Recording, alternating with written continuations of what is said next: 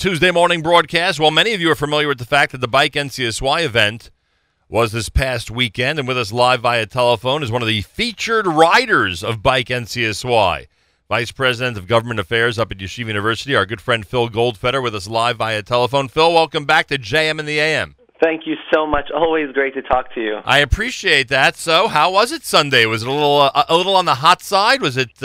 Would you have preferred the weather be a little cooler on Sunday for the big ride? It was actually quite nice. I'm not sure, a featured rider, I'm not sure that was supposed to come with extra help or somebody pushing me along, because this felt like quite a difficult ride.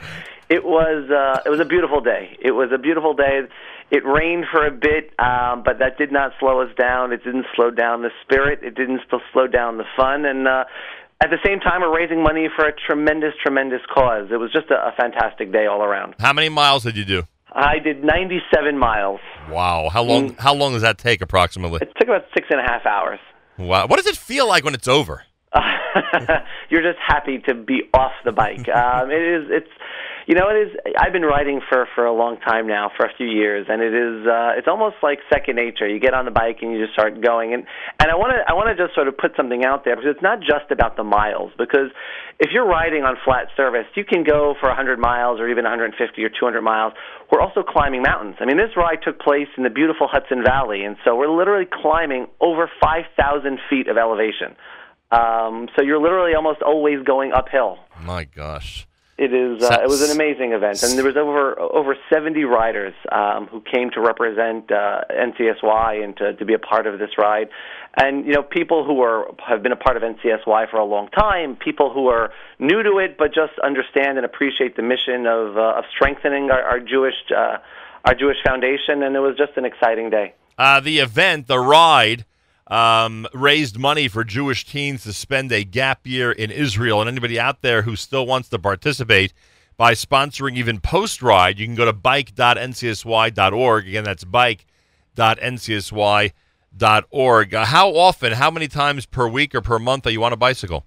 I was already back on the bike this morning. It's important to keep going. If you stop, you'll get a bit stiff, and so I try to be on the bike at least every other day, if not more. And we keep going. It has become quite, it started a few years ago. I think it actually started with Bike for Chai, and all of a sudden it has really become this undercurrent of bikers and cyclists all throughout New York City and the tri-state area. It's actually kind of amazing.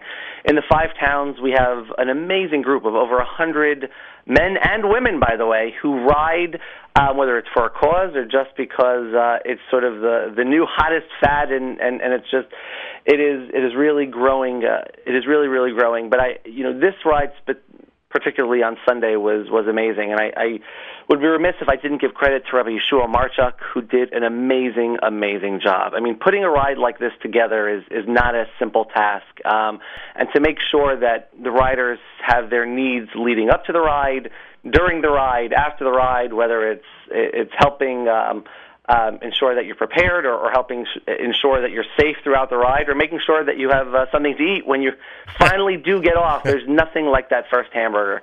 Did the leisurely Sunday drivers frustrate you as you were riding? No, it's the Hudson Valley is a bit different than riding in New York City. Right. People seemed a bit more patient with us.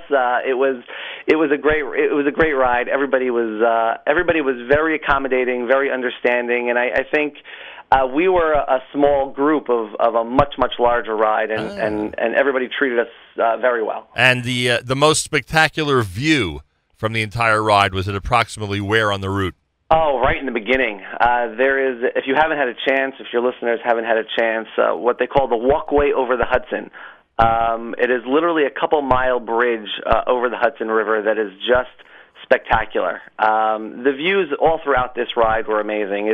It's one of those things that we simply don't get here in New York City and a bit in Long Island, but you go upstate, you go into the Hudson Valley, and it's everywhere you go. There was a beautiful scenic view, but definitely the walkway over the Hudson was just spectacular. Well, kudos to all those who participated in the Bike NCSY ride this past Sunday. You can go to the website and still sponsor a rider, including Phil Goldfeder.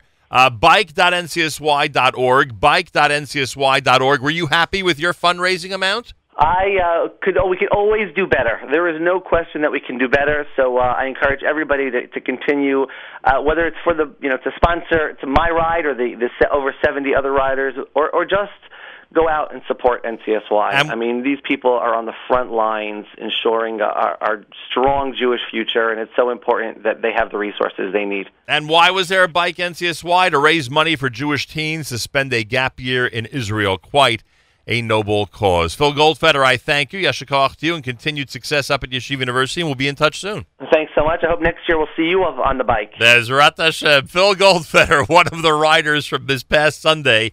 Bike.ncsy.org. They'll still take your donations. Bike.ncsy.org. It's 14 minutes before 8 o'clock. It's JM in the AM.